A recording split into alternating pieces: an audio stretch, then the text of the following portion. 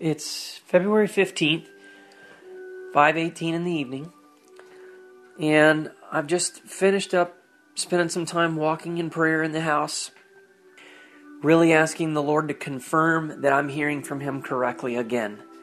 It's interesting, my mother came to me today and asked me once again, "Hey, I want to talk to you. How are you doing? Anything changed?" She does this, every couple of weeks. And then reminded me that I only have 90 days until I'm being kicked out. Because they said, you have this much time, and unless we see an effort for you to do something different, it's time for you to move on. I once again tried to explain that I'm totally fine and I have peace and I'm doing exactly what the Lord's told me to do. And I recognize it doesn't make sense, but neither did God asking Abraham to go slay Isaac make sense. To which my mom replied, "Michael, that was the Old Testament." Just hearing her say something like that gives me relief that the person who's questioning my faith is a person who really just has no understanding of the Word of God. She may know what's in the Bible, but she does not understand it. She does not discern it. I don't know how she would feel if she went and read Hebrews chapter 11, which is the faith chapter, and it talks about Abraham's faith, and it describes that our faith should be patterned after all these great patriarchs of faith. These are all Old Testament stories. So I've told the Father that gives me some comfort in knowing that my mother does not discern correctly the Scriptures. And I totally understand that even a healthy Christian who is properly discerning the Word of God would be completely confused by my situation. And as I've told the Father, "Lord, I don't know very many people that you've asked to go in my personal, circle of friends who you've asked anybody to go, over a year virtually with not working and not making any money and getting so far behind on child support that I told the Father, I said, "Lord, if I've misheard from you, that God, I've put myself in a world of hurt, but that God, I have done everything I can to obey what I believe you are doing, which is a very unorthodox way of speaking to me by showing me these numbers." I've told the Lord that it's a very unorthodox approach, but that I recognize that He can speak however He wants to anyone, that my doubts are not ever in Him, that sometimes I just wonder, am I hearing from Him correctly? Because there's so much on the line and still nothing has changed. And I said, "Father, please God, send me a donation. Move upon somebody's heart to make a donation, like through the website or through the mail or something, so that I will know that you are still with me." I just prayed that to the Father, and as I was praying, I looked up and saw 5:11. And that's James 5:11. And I know this has happened multiple times probably where I've been praying and I've said, "Oh gosh, I just saw 5:11. And so I think to myself, "God, please don't let it be that I'm seeing that because I'm looking for it," and I'm not. And I said, "God, please let it be that is your word to me, that you're still asking me to persevere. And God, please confirm that I'm right in waiting like this, because this seems so outside of, anything anybody's ever heard of. And yet, based upon the evidence of how God has guided my path to this point using these numbers, I'm going to cry thinking about it, but my God, how could I ever doubt what God has done with the 1111s? How could I doubt? Even if all the 666 stuff is reversed and the 777 and everything that God did, even if all of that gets completely reversed, I think to myself, what about all the times I would go to Starbucks and I would see an 1111 on my way and I'd say, "Oh gosh, I know I'm going to see today," or on my way to our house when I saw 10:10, God saying, "The thief comes to steal and to kill and destroy," and I said, "I got it, God." What about that Egyptian lady and God showing me 727 that her highway leads to death? And talking about the wayward seductress and the way that lady was coming after me. And, every time when I would go and see the 212s, when I would go and there would be another woman, how can I doubt that? God has so clearly been directing my steps, or when my parents are questioning my mental health and my mom says, well, maybe it's just that a prophet has no honor in his own hometown. And then, 45 minutes later, God shows me the 444 where it says, and Jesus himself said that a prophet is without honor in his own country. And there's just so many of them. There's so many scriptures, so many times where God has used these numbers to direct my path with his word. And the Bible says that your word is a lamp unto my feet and a light unto my path. Guide me by your word, O Lord, the psalmist says. And so, even though there's been a total reversal in the court, and I go, how can that be? I almost have more faith in the fact that I know that God showed me 666 150 times, and a 555 over 100 times, and 777 over 100 times, and then led me to, my divorce ended on the 777th day. And then God tells me to read page 777 in my Bible. And then miraculously, all the things that were lies and incorrect and unjust came out of the agreement. But now all of that stuff has been reversed. And I think to myself, what gives? What does that mean, God? I have less faith in believing that what I just saw reversed will stick than I do in saying I don't believe that God has directed my path and it was all a lie. There's no way. God Almighty, this must be how your servant Moses felt after you delivered him in these miraculous ways from Pharaoh's grip. And then they get to the edge of that Red Sea and go, I don't get it. Why did you just do that there to now let this happen? So I'm either completely nuts and God has left the building and I am not hearing from the Lord, and God does not do these kind of things anymore, and He has changed. He no longer operates the way He used to do. He no longer requires the same level of faith that He used to require. Or I am having a full-on biblical experience, supernaturally, where God is directing my steps in a very unorthodox way, simply because of how weak I am, and because of how much I love Him, and because of how much I have sought His face, and because of how much I fear Him, and because of how dependent upon Him I am, how weak I am. Michael commentary. So you can see in this situation, what's happening is my faith in the speaking voice of God is being targeted. I'm experiencing all kinds of flaming arrows of doubt. Do I really have the speaking voice of God, or am I simply delusional, gone mad? Or is it possible I'm not gone mad, but I'm being led astray by Satan? Is it possible Satan is the one that's been doing all this? And this is happening because of this total reversal in my circumstances, which is a complete contradiction of everything Father has told me up to this point. You've been following the story. You've seen the compelling evidences that God is giving me to believe Him for this. Now, the reality is I could either be totally delusional and thinking I'm hearing from God, and really I'm hearing from my own false imaginations, but that really is not a very good, viable option, because this speaking voice, quote unquote, the providence of God, is external of my mind. Nobody can doubt, not even my family members could doubt the numbers. When they're with me, they see it happen.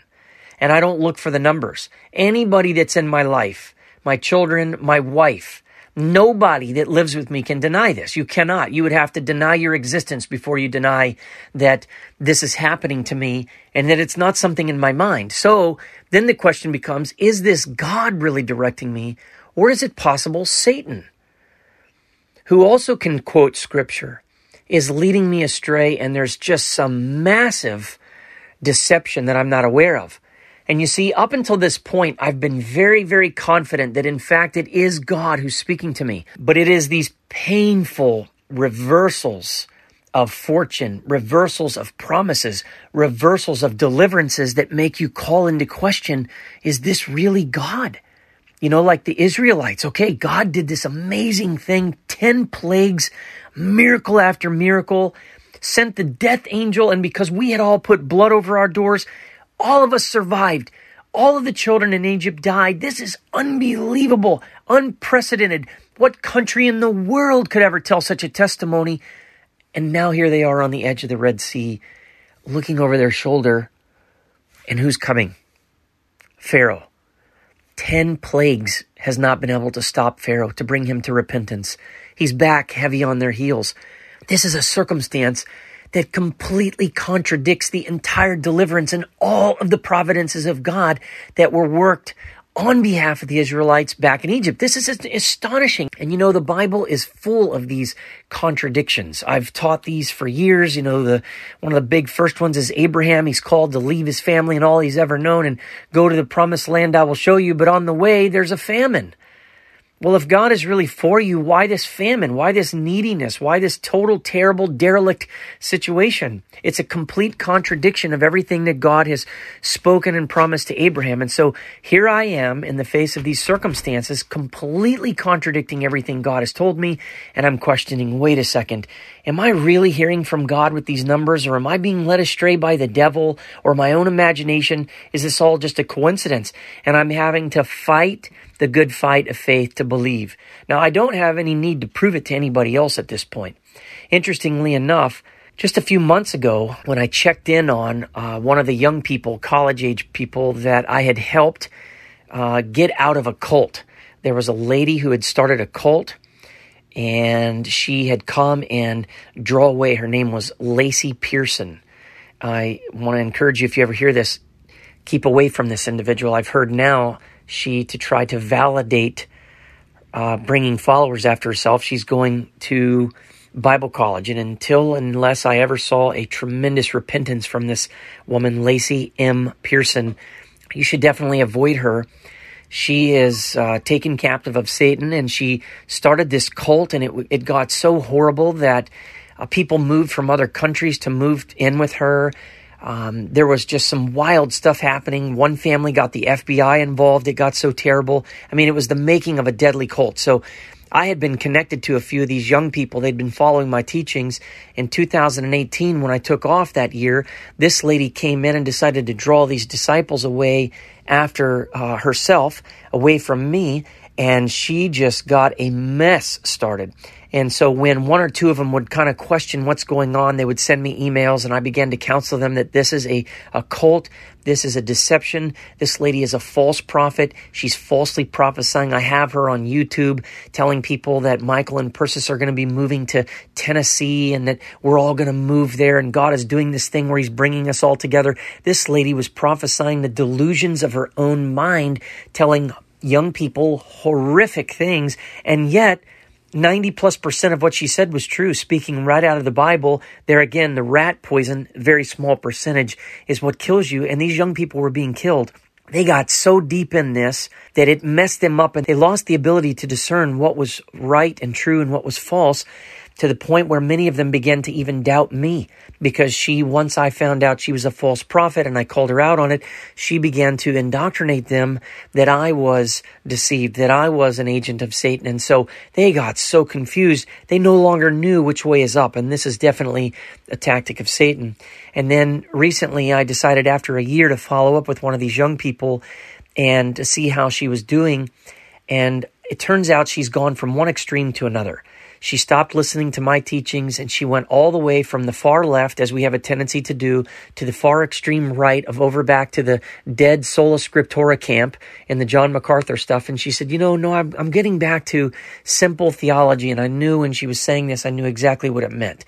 And she's gone from one extreme to the other. Very natural. I've done it. And she sent me a recording from one of the older ladies in the group that had kind of come out of it, who had said that she realized that she was being also deceived by Michael, that Michael is being deceived. Although he says many things that are right, God does not speak by numbers.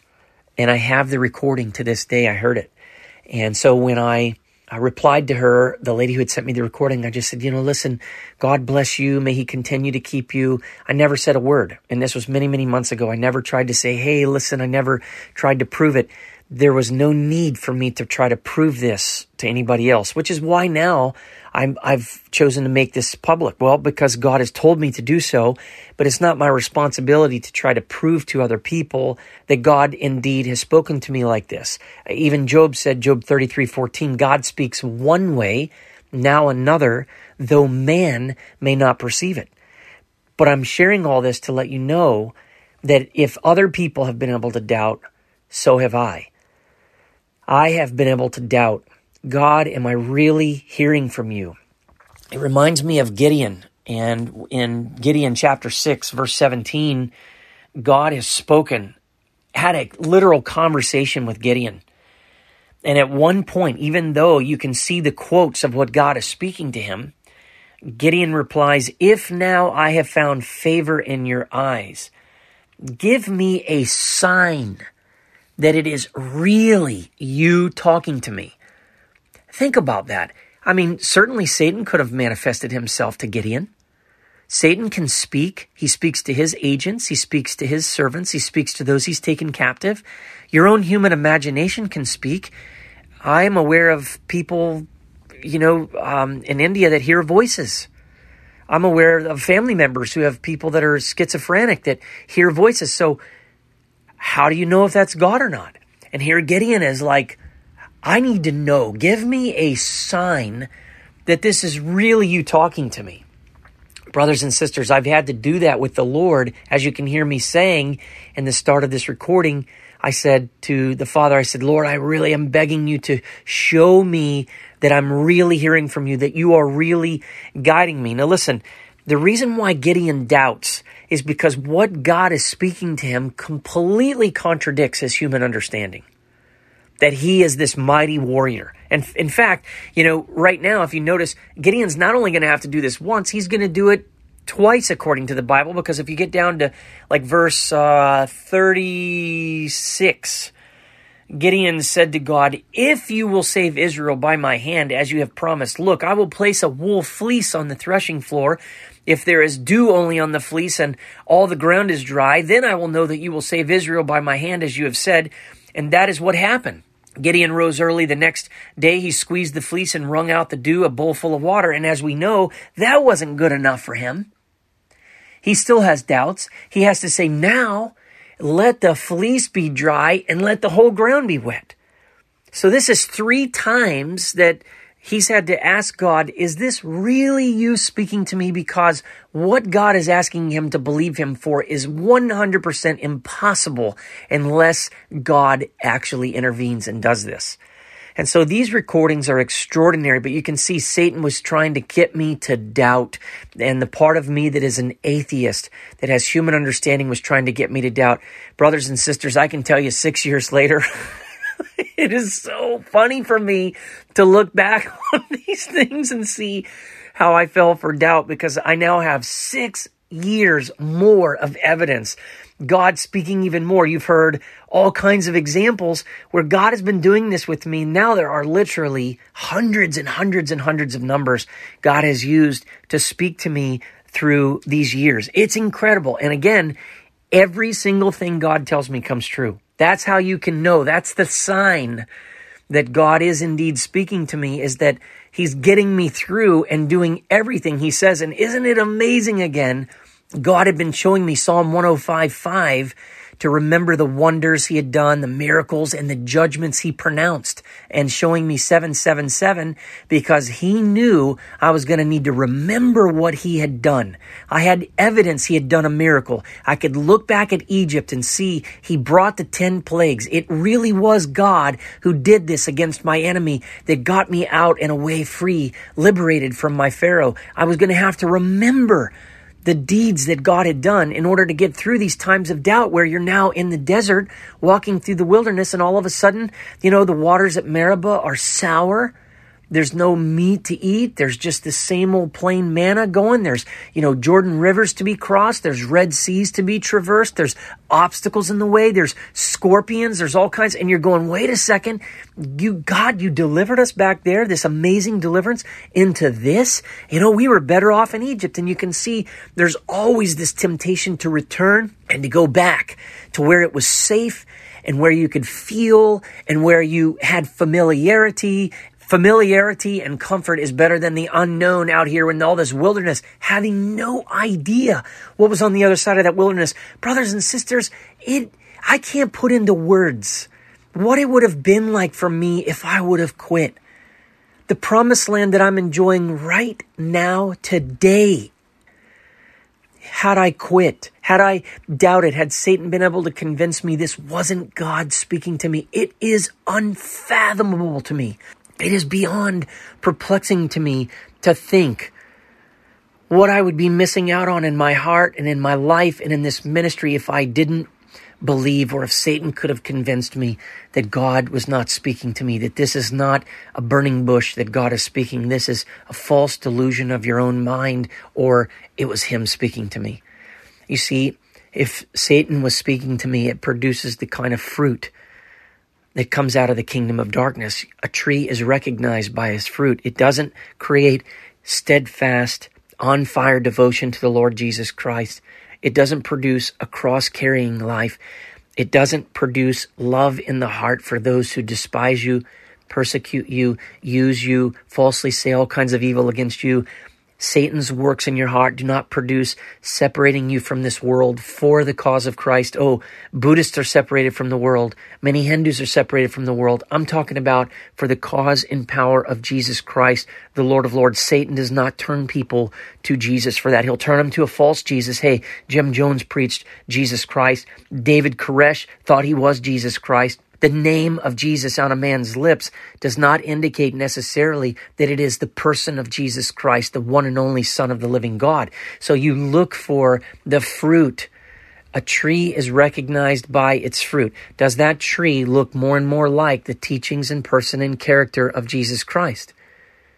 Does the fruitfulness of the ministry look and produce after its own kind? A tree produces after its own kind. Do you see an increase in holiness? Do you see an increase in sanctification, being set apart from the world and self? Do you see victory over Satan? Do you see a hatred towards hypocrisy and evil and wickedness? Yeah, see, Satan doesn't produce servants like that.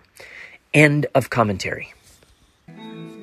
I say this to myself and I pray and I go, God, how can I quit? How can I quit when I look at all of the evidence of him directing my path? And this is 5:25 right now.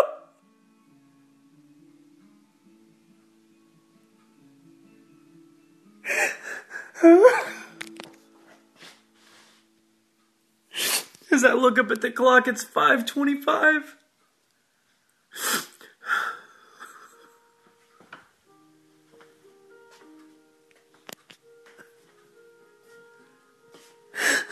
Since we live by the Spirit, let us keep in step with the Spirit.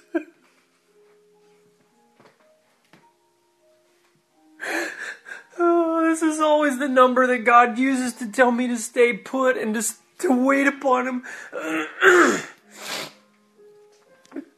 And it's been so hard sometimes. God, thank you, Lord, thank you.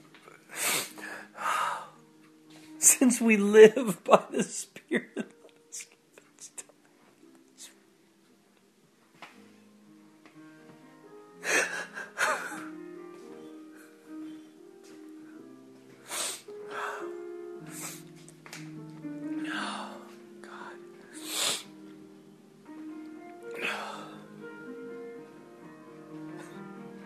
I am so alone in this experience. I mean, who can I turn to? Nobody.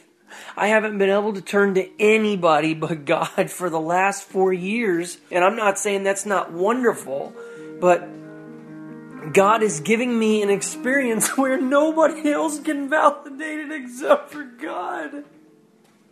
There is no choice. I either trust God or I don't. I either believe that this experience is from Him, or I have to walk away, because there's nobody that can validate this experience. This isn't a story that I've ever heard anybody have. Imagine trying to be Abraham. Hey guys, the Lord wants me to take Isaac up and kill him. I waited for him for 13 years. He finally shows up. God said He's going to be the one that's going to bless me with millions of descendants and turn me into a great nation. But now God tells me I should go take him up on the mountain and kill him. What do you guys think about that? What happened when God asked you to do that? How did you respond?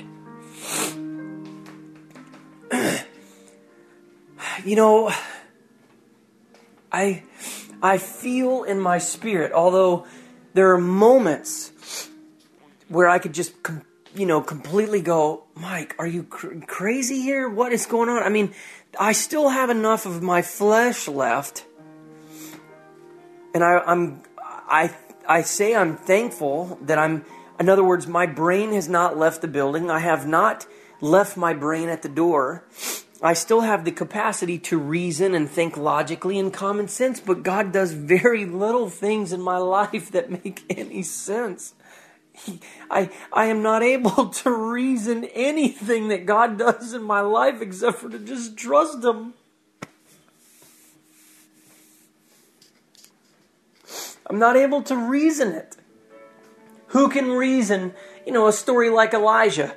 Go live out in a cave, go live over by the brook, and I'm going to feed you with birds every day. The water will run freely. You'll have enough water till it runs out. Then it runs out. I'm going to ask a widow to take care of you. Oh, she doesn't have any food, but I'm going to ask her to take care of you. And you guys are going to have to both believe me in faith that I'll continue to sustain you. And He does. He sustains them. Things are going well. Their faith is built. And all of a sudden, bam, the child dies. The widow's son dies. What a huge test of faith. What a circumstance that completely contradicts everything God asked them to do and believe. When God asks you to believe for something good, you expect something good to happen. But I see countless times in Scripture, Jacob, Esau, Abraham, Elijah, Paul, Peter, almost every single time they were asked to do something that would require supernatural assistance from God in order for it to happen, circumstances completely contradict whatever God is saying. If Jesus is walking, if Peter's walking on water towards Jesus, the wind kicks up. Oh gosh, I'm going to sink. This isn't right. I should be safe, but I'm not. Circumstances say I'm going to sink. You tell me to come, but I'm starting to sink. I'm worried. Always Jacob, leaving the land of Laban. I've seen what he's done to you. I'm going to take care of this. I've told you that I'm going to bless you. I'm going to have, many whole nations come from you. Take off and leave. Go ahead. I got you. In the middle of the journey, he's pursued by his enemy, and then the ultimate enemy, his brother Esau, comes after him with 400 men, and he's going, "What? But you said, God, but you said." Circumstances completely contradicted the faith of the promise that he was believing God for. When that guy, I can't remember his name, it starts with an O, I think, and Elijah tells him to go tell King Ahab that he's alive, and he's like, "What are you saying, man? They'll kill me. Are you kidding?" And Elijah assures him, "No, surely I will not go anywhere. I will appear before the king. I will not disappear. You don't have to worry." And the guy says the Bible says he went and did as Elijah asked him, because he had faith. He had to have faith, and it required a risk. When Elijah says, "Pour more water on the sacrifice. 4 more, gallons. Pour more. 4 more jars. Pour more." And he says this 3 times to pour more water. That's him increasing the circumstances and the difficulty thereof, which makes him even more dependent upon God. This is the same thing that happens with Gideon. Gideon is the least of his tribe. His clan is the least of his tribe, and he's the least of his clan. And an angel shows up and says, "Mighty warrior." And he's like, "What are you talking about?" Then God tells him it's time to go to war. He gathers the men. He's got 32,000 of them. And God comes and says, nope, you have too many to go to battle. I don't ever want Israel to be able to say she's the one that did this and steal my glory. Get rid of. Let those that are afraid go back. And 22,000 leave. It leaves him 10,000. God comes back to him and says, nope, you still have too many. And whittles him down to 300 people to go to war against what the Bible says was an uncountable group of people. That it looked like locusts all over the field. Uncountable, the Bible says, in Judges chapter 6. So now I see biblical evidence that God puts people in situations that are completely impossible. They are past being difficult. They're impossible, and then throw water on it.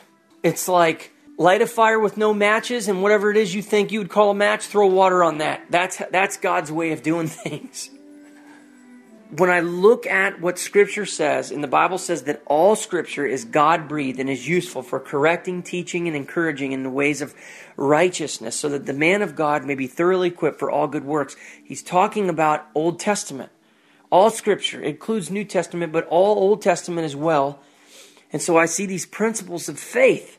And the world doesn't live like this. I don't know hardly anybody that's living like I'm living, so I can't go and say, oh yeah, well, Tom and Joe and Sandy and all of them. No, people are so easily finding their needs met in this Western society that they're not having to live with this kind of faith on God. I'm having to live in faith in America as if I lived in a third world country, where I'm living with somebody else, they're paying the bills, they're providing my food, and I'm having to wait for everything. I don't have my own car, I don't have my own cell phone, I don't have any money, I don't have any freedom. I can't just get in a car and go wherever I want, whenever I want. I'm totally humble. I can't even provide for my own children.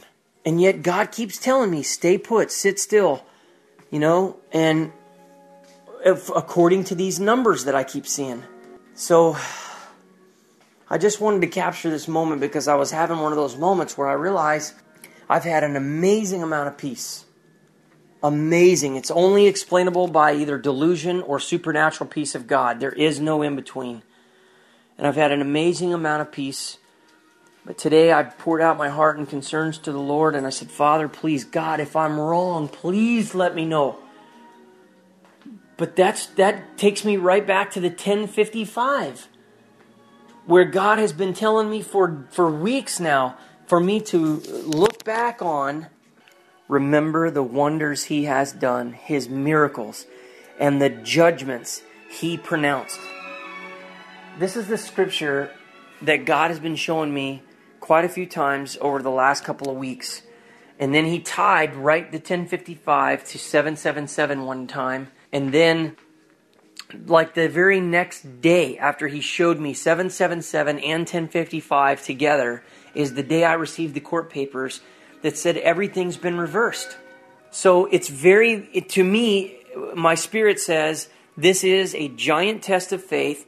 This is God once again setting up a scenario that is completely impossible. It makes it look like, man, everything I believed God for has now turned. And so if I put my eyes on the circumstances, then I would say I've lost my faith. And God did not bring me through, and I did not hear from God correctly, so forth and so on. If I simply look at the circumstances, then everything has been a complete farce, and God is not faithful to His promises to me, and either that or I have completely misheard from Him. But my spirit says that this is God taking it to another level, that He is taking me to another level in my faith, that I will grit through this, that I will cling to Him, desperately asking Him for Him to confirm my steps each day, to help me to know that I'm hearing from Him, and for me to continue to be able to trust Him to do something that's beyond anything I could have possibly imagined. Because how now could God reverse a signed judgment, and yet I feel no peace whatsoever about saying anything to the court about it, or about doing the first thing to lift a finger against it? The Lord had made it very clear to me multiple times that He has this. and that I'm supposed to let Him do this. And this is very clear in Scripture many times that this happens this way. There's many times where God would say, you only need to show up. This battle belongs to me. I'll take care of this. You just show up. You don't have to fight. This makes me come to a place where, once again, my faith is being tested. And I think to myself, what will my faith be like if I'm being tested and I continue to trust God and God comes through and does something? How unbelievably weighty will my faith be in God if He shows me now multiple times circumstances that look impossible, that looks like there's no way I can get justice from an earthly court, and God then turns it all around somehow and does that? Is it possible that He may not? Absolutely. Is it possible that He may not give me justice in this life? I think that's certainly likely. There's no guarantee of me getting any justice in this life. But yet, the words that God keeps showing me are, anyone who trusts in Him will not be put to shame. Romans 10:11. 5:55, I will deliver you. 5:11, we consider blessed those who persevere, for you have heard of Job's perseverance and what the Lord finally brought about. The Lord is full of mercy and compassion. Michael commentary. Brothers and sisters, I want to pause right here where you've just heard me speaking again about the numbers, 5:11 and 5:55, and we're getting in the thick more and more of this numbers thing. And I want to remind you of something very, very important that I said in the introduction to this series, in my warnings about numbers in the introduction about it. And that is this: do not trip over how God chose to speak to me. And instead realize that God has not spoken a single thing to me in these numbers, which point to scriptures that cannot be found right now as God's speaking voice to you in your Bible. Understand this amazing point, that God cannot point for Michael Criswell to any promise, any guidance, any warning, any passage of Scripture in my Bible that you cannot point to in yours, or that He cannot point you to in yours. I'm not saying using numbers, I'm saying watch this. Take note of the fact that everything God is speaking to me comes right out of His Word. He's just using a very unorthodox, providential way in this digital age to guide me to it, okay? But watch. He's not pointing me to virtually anything that I haven't already seen a multitude of times, because as God, the Bible says, who sits enthroned above the heavens, looking down upon the earth to see if there are any who seek God, any who understand, God has found Michael Criswell seeking His Word and reading His Word for thousands of hours every single morning for years, coming back every single day, searching His Word diligently. And when God sees somebody diligently seeking His Word like this, we shouldn't be surprised if God bizarrely, dramatically, specially begins to direct them with that living Word. I want to make this point that even if God never uses numbers or some strange, bizarre, providential way to guide you to Scripture, God has already spoken to you in your Word. I want you to think about this. If God shows me a 5:25, which points me to Galatians 5:25, and since we live by the Spirit, let us keep in step with the Spirit, He's already said it to you in your Bible. It's in your Bible. When God points me to a James 5:11, we consider blessed those who have persevered, for you've heard of Job's perseverance and have seen what the Lord finally brought about, for He is full of mercy and compassion. That same passage is speaking right now to you in your Bible. If you are truly seeking God, if you are truly obeying Him and desiring to do His will, you have become meek, preferring His will over yours, and you're really diligently getting after God, and God can see that you're one who is seeking Him. If you seek me with all of your heart, I will be found by you. If God says you're a seeker, God will become a speaker to you. And you can lay hold of these verses in this Bible, and you can begin to essentially cash them like checks. I do not wait for God to show me every single promise. There are multitudes of promises that I come across, or guidance that I come across in my daily reading that then apply. That's God speaking to me every morning in my Bible chair. Does that make sense? So please understand, God can't point me to a single verse in my Bible that's not already speaking to you right now in your Bible. Ask God. to lead you to the words that are in accordance with His will for your life now, to help you to see your life the way He sees it and expect that you can go through that Bible. You don't have to be perfect to do this, but you have to be a seeker. If you're seeking after God, you can go to that Bible and you can begin to lay hold of these very verses that you hear God pointing to me. If that's not one of the most important reasons that God may have done this in my life, I don't know what could be more important than helping brothers and sisters who are truly seeking God to understand this is a living word that you're in possession of. That right now, if God sees you seeking Him in your heart, God knows how to lead you. God knows how to highlight a verse in that Bible. God knows how to illuminate. God knows how to direct you and guide you. That same Bible that God keeps pointing me to is in your possession right now. If you're a true follower of Jesus Christ, you will hear His voice and you will follow Him. John 8:47, those who belong to God hear God's voice. The reason you do not hear is you do not belong to God. God's voice is God's word. That's so important for me to help you understand. Again, look how little God speaks to me outside of His word. He absolutely has and does. Okay, I have proof of this. But primarily, God is using His word to speak to me. And it's the same word you're in possession of right now. I wonder, what is God trying to speak to you right now that you could lay hold of that's in that Bible that literally, if it remains closed, it's like putting duct tape over your ears. God is still speaking, but you can't hear Him. Open up that Bible, get in there and ask the Lord to speak to you and be prepared to hear something you don't want to hear. Don't think that God's going to lead you right to Deuteronomy 4:22. You're about to enter in and possess the promised land. If this is your first time going after God's counsel, you better look for God to say some things to you that you don't want to hear. I had to listen to an awful lot of things, as you can hear in these recordings, that I don't want to hear before I started hearing things and now hear and enjoy the things. Hallelujah. That I definitely want to hear. End of commentary.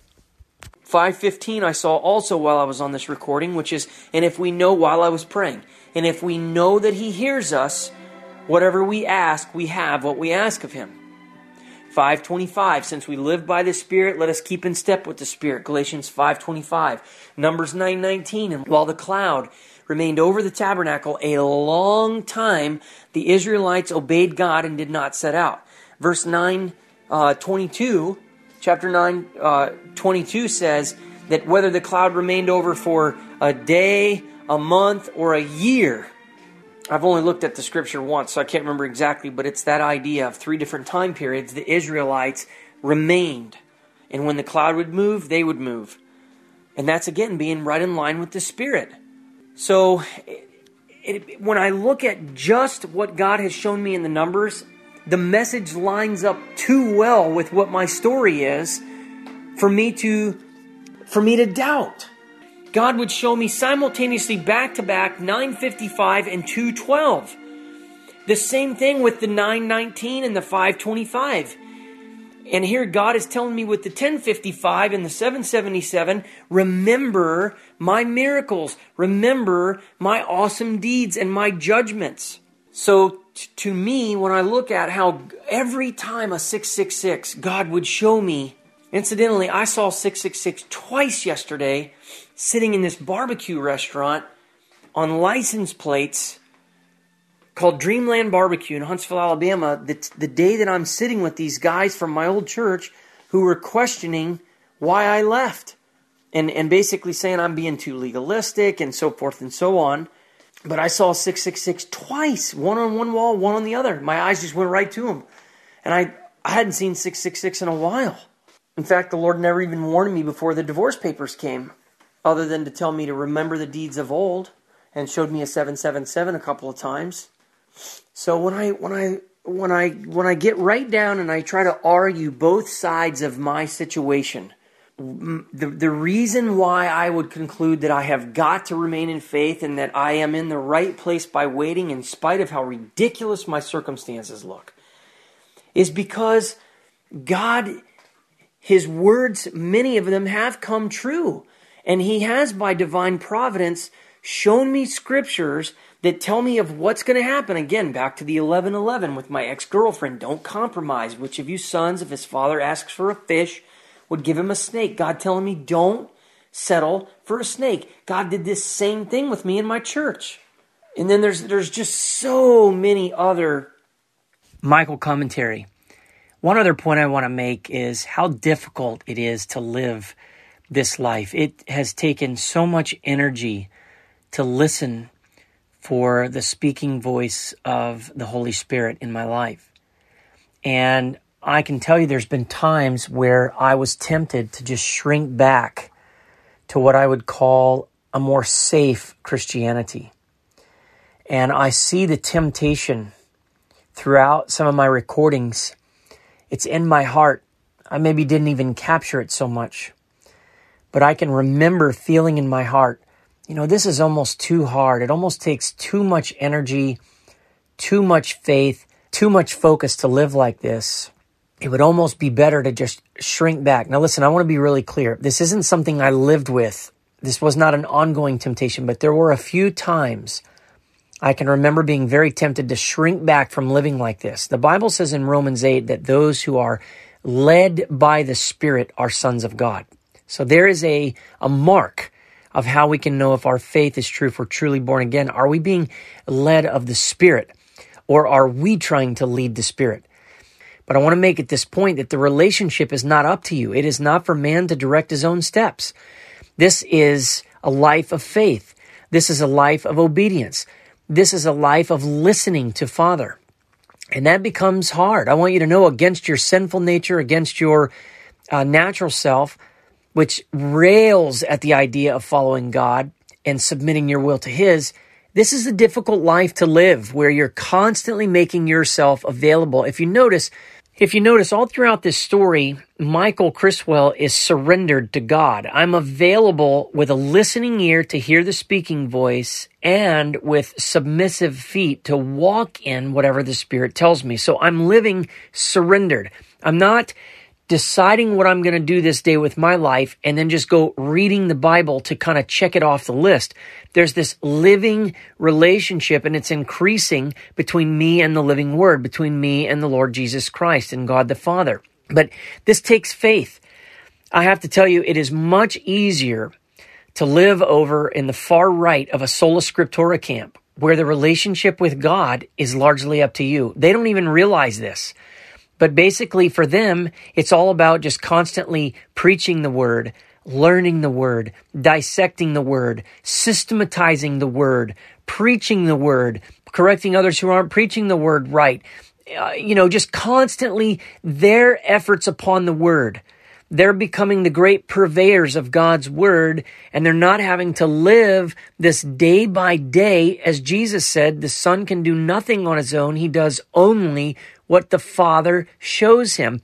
Jesus says repeatedly, he didn't come to do his own will. He didn't come to bring his own teaching. He didn't come to speak on his own. He didn't come to gain pleasure for himself. This is a life of self-denial, and I want you to get this. As much as you may want God to speak in your life, as much as you may want the power of the Holy Spirit in your heart, you have to be willing to surrender to a spirit that will totally take over your life. Understand this. 30,000-foot view, looking at trusting God in the wilderness, you see a man who's constantly losing control of his own life. I'm not in control. Now, I have the ability to control whether I'm in control or not. In other words, I have a choice to yield up. But understand this, you're looking at a man who's losing his life. These are not my choices to hear this scripture, follow this advice, deny myself, stay in suffering by waiting, to deny myself, lose my dignity, cause a bunch of people to think I'm weird. These are not my desires. These are the desires of the Holy Spirit that I'm filled with. So it's like Tozer says, are you sure you want to be filled with the Holy Spirit? He literally asks in his book, Life by the Spirit, are you sure You want to be filled with the Holy Spirit because this Spirit is going to dominate and take control of everything in your life. And I can see it so clearly, brothers and sisters. Michael doesn't get to make many choices. And that's why, again, I like that comment a friend of mine said, Michael won't even hardly drink a cup of water unless the Holy Spirit gives him permission. And you can see it's very true. Now I'm having to fight against myself, take up my cross, deny myself, put myself down. This is a striving to enter into the narrow gate. This Christian life I'm living takes a massive amount of effort. Now, are you able to listen to my example in following Christ? In the face of the fact that many people want to persecute me and say that I'm lying, that I'm delusional, that I'm twisting the word of God, that I'm deceived, and I'm being led by a foul spirit. Okay, measure what you hear happening in my life long before there was ever any crowds to hear it. This is all authentic, captured in the moment before I would ever even have known you would ever have heard these recordings. And these are real-time instances of what's happening. What you hear is a man who's losing his life to find it. What you hear is a man who has to hate his life, his mother and father, his brother and sister, his wife and children, yes, even his own life. What you hear is a man constantly having to take up the cross and deny himself. What you hear is, what does it profit a man to gain the whole world and lose his soul? What you hear is, unless a man give up everything he has, including his own will, including his own desires, including his own understanding, including his own dignity, he cannot be my disciple. What you hear is a man who's having to take the advice of Christ to count the cost of how costly this is going to be. What you're hearing is John 12:24 through 25. I tell you the truth, unless a kernel of wheat falls to the ground and dies, it remains only a single seed. But if it dies, it produces much fruit. What you hear is the world and its desires, 1 John 2:17, pass away, but the man who does the will of God lives forever. What you hear is Romans 8, those who are led by the Spirit are sons of God. What you hear is His divine power has given us everything we need for life and godliness so that we can escape the corruption of this world. What you hear is Galatians 5:25, since we live by the Spirit, let us keep in step with the Spirit. What you hear is a striving to enter into the narrow gate. What you hear is we must go through many hardships in order to enter into the kingdom of God. Brothers and sisters, let him who has ear to hear, hear. This is what the true Christian life is. I'm living it. This is the true Christian life. The true Christian life is not this thing where everybody shows up at a false building with false programs, all made by man, thinking they're doing something great and high and mighty for God by showing up, checking the box. No, this is not what pleases God. Listening to a sermon, sitting and getting fat, being hearers of the word and not doers. That's what I want you to understand. This is why people have to make fun of or persecute my life. Because it can become scary to live this. This is why people want to try to take shots at it and say I'm false. I'm some kind of a mystic having some false experience. This is why people come and watch very closely. I'm glad they're watching closely, but I wonder what their motives are. You need to watch closely. If you're really wanting to make sure you're walking with God, you need to be very careful whoever you're listening to. You have to test the spirits against the Spirit of Christ. What did I just do? I took you through a list of some of the hardest teachings of Jesus Christ. And what you hear is over and over, I'm walking in those. If you're not, do you truly have Christianity? I'm speaking to somebody right now. I don't mean to raise my voice to all of you in general. I'm speaking to somebody I have in mind right now. If you don't have this kind of life, if this kind of interaction, if you're not being led by the Spirit, are you truly a son of God? Do you truly have Christianity? Or do you want to just continue to try to make fun of and take shots at and dismiss and bring your own human understanding and look for something you believe is contradictory of the Word of God? Really? Brothers and sisters, this is a hard life to live.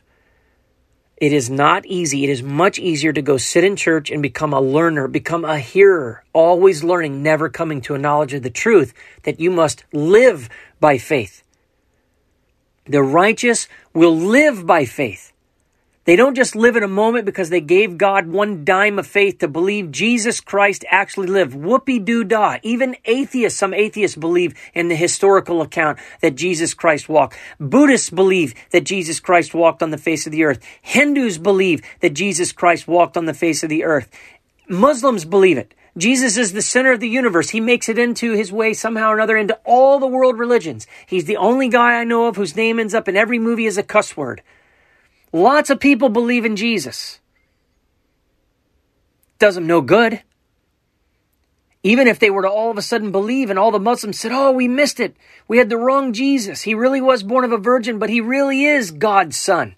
Allah doesn't exist. There is no such thing as Allah. Allah is fake. He's a God made up in the minds of delusional men. Satan certainly helped out with that. He can't do anything. If he could, he would strike me dead for blaspheming him. He can't. Muslims have to do all of Allah's dirty work because he cannot act on his own. It's just exactly like what Gideon said of their false gods, that Baal, if he was truly a god, could defend himself. But he can't, because Baal doesn't exist, and neither does Allah, and neither does Vishnu, and neither does Shiva, and neither does Brahma. None of these gods exist. They're all fake. But following Jesus Christ, the true Lord, the true God, it's very difficult. It's much easier to get lost in simple theology. Somebody said, Michael, I'm going back to this simple faith. Oh, I see. So what you mean is you're going to go back to being a hearer and not a doer. You're no longer going to live a life of faith. You're no longer going to let the Spirit guide and direct you and make the effort and have the patience to wait and suffer until he speaks, and have the patience to wait and suffer until he fulfills the promise. You're no longer going to want to actually actively take a role in taking up your cross, denying yourself, doing good to people who despise you, reject you, and hate you, and living like Jesus Christ. You're not going to live a life of faith, believing in God's word and all these things that are to come to pass in your life and character. Instead, you're just going to shrink back and begin to study theology and become a fathead for God. Because that's all you're going to become. And listen, I want you to know that I do have an understanding of why it's easier to choose vanilla Christianity and the Christianity that's being sold in all these houses of apostasy. Because you don't have to do much. And to ease your conscience, you show up once a week, once a month, and you do the servolution thing, and you're good. Look how hard, brothers and sisters, look how hard the life I'm living in these recordings is. I'm telling you, that's why I can tell you that if Christianity is not the hardest thing you've ever done, what you have is a Christianity that cannot save you. These are not my words. The words of the apostles going around encouraging everybody in the book of Acts, all the new believers said, warning them, we must enter the kingdom of God through many hardships. Romans 8:17, Philippians 1:29, participating in the sufferings of Christ. Revelation 2 and 3, every single church is called to be an overcomer, to hold firmly. All of the letters telling us how important it is for us to participate in our salvation, hold on to our faith, become an overcomer, hold fast to that which we believed in the beginning, to put down self, to get rid of everything filthy and wicked, to walk as Jesus walked, to wait for God to act in our behalf, to continue to live by faith. It's much easier to just check out of this active Christian life and begin to have head knowledge. In the end, it leads to death. Knowledge puffs up, love builds up. I'm speaking to somebody right now. Hopefully I'm speaking to more than one person. I'm trying to tell you, I understand why the Christian life looks so difficult to you. I understand how hard it can be to want to truly live this life. I want you to know, I can tell you, I know what Jesus means when he says, make every effort, strive to enter the narrow gate. For many, I tell you, will try and will not be able to enter. Do you hear the striving? Do you hear the pain? Do you hear the tears in these recordings? You can try to dismiss this all you want and say, oh yeah, God's done this the Satan's deceived him. Really? Does Satan get people to give their lives away to Christ like this? Does Satan turn people into obsessaholics for Jesus Christ? Does Satan give all kinds of promises? Does Satan give life and peace and rest and joy in the heart? Does Satan cause a person to exalt Jesus Christ every other sentence out of his mouth? the King of Kings, the Lord of Lords? Does Satan cause people to be willing to lose everything consciously, not losing themselves in a new age false garbage belief that they can gain themselves as God through self-realization? No. I'm talking about a willingness to give myself up for an invisible God called Jesus Christ through faith, and then the evidence of him working all throughout my life. Does Satan do this? Is this what he does? No. Are you living by faith? I'm not asking you if you lived one day 3 years ago by faith. I'm not asking you if you lived one day 6 years ago by faith when God opened your eyes to see that Jesus Christ is the Son of God. I'm asking you today, right now, are you living by faith? End of commentary. The time that my son was being basically verbally abused quite a bit by the grandfather, but the grandfather ended up standing on him. My 12-year-old son, he put him on the floor and stood on him because he thought my son had hurt my 7-year-old. And so a 250-pound man came over and put full weight on this boy. And that made me so angry. But yet the first thing I do is I trust the Lord. And everybody said, oh, you got to panic. You need to contact child services. You need to get them in there. Your kids are going to not think you don't love them. And let me tell you stories. And they were all wanting to save the day and panic and call the DHR and get in this. And I said, no, I'm going to talk to the Father first and see what he says. And God had been showing me 9:49. I had told my son about it. And the next morning I stayed home to pray and fast. And God shows me 9:49.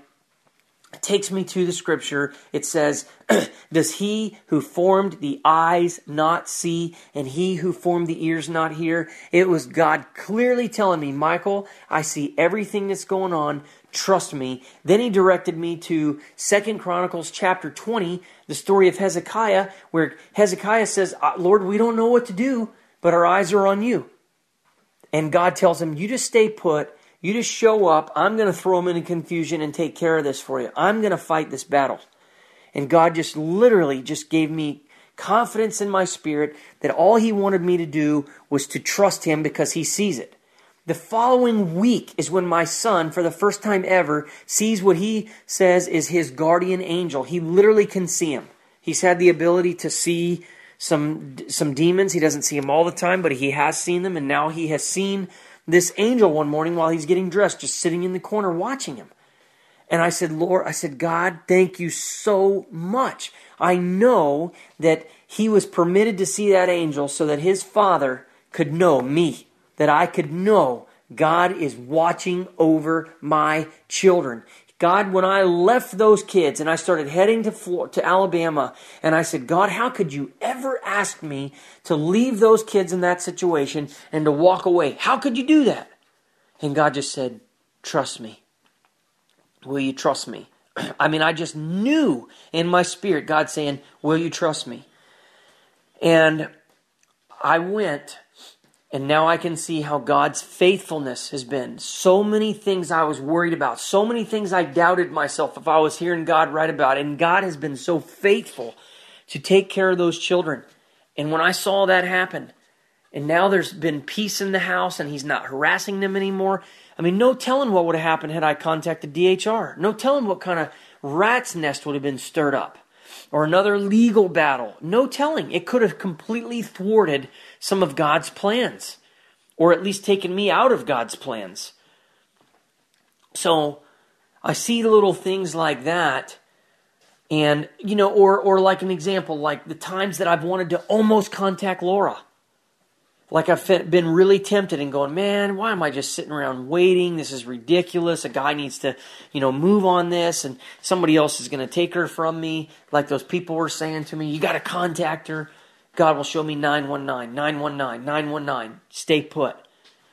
So when I look at any time I've wanted to take work or anytime I've ever wanted to been getting a job offer, those times where, $25,000 worth of work was offered to me within about a 40-day period, and I desperately needed it. This was about 3 months into me not being able to pay child support.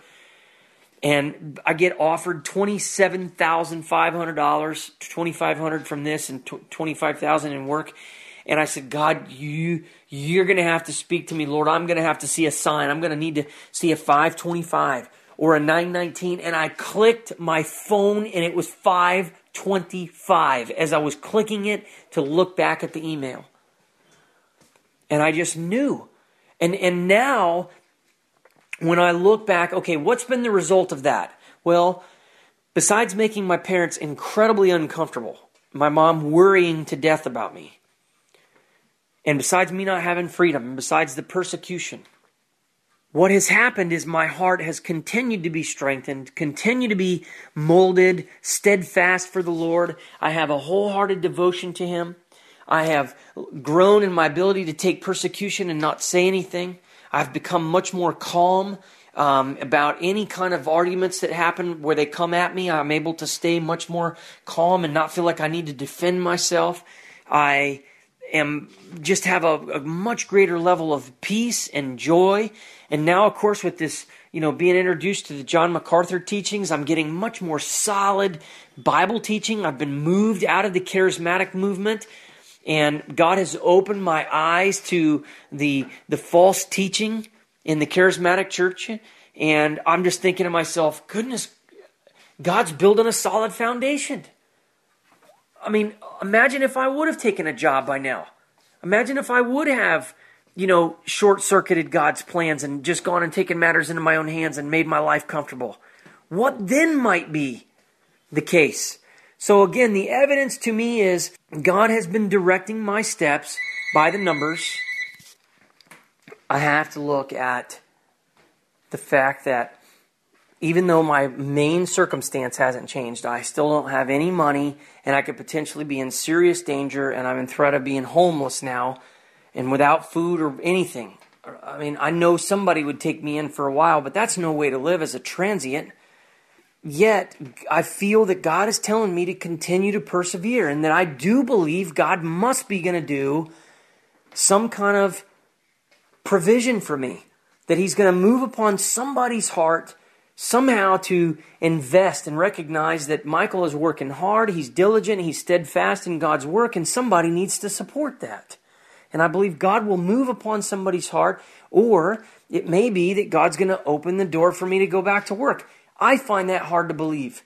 I find that hard to believe with all of the thousands and thousands of hours of study I have done in God's Word to learn and get this strong and straight, and to watch what God is doing through my life to other people. It does not seem likely to me that God would then pull me out and go, okay, let's take our hands off of this plow and go back to the workplace. Now, could He do that? Absolutely. It doesn't seem likely, and it seems so very natural to me that I would spend my full-time efforts encouraging the saints, teaching them the Bible, and discipling people. I feel like that is what I am supposed to do. This is just me reasoning things out. Every once in a while I do this just to kind of level the field, and I came into this feeling some doubts on a couple of things, and as I began to pour over the fact that I have so much evidence in so many different facets of my life that God has been directing my steps like this with these numbers that point to Scriptures, because then they come true. Like whatever God shows me will happen, or it encourages me, or it carries me through the next day, or it warns me of somebody or something. That's evidence that it's working for my good and for God's glory, and I need to just stay the course. I need to just stay the course. So that's basically what I'm going to do. I'm going to keep trusting in the Father.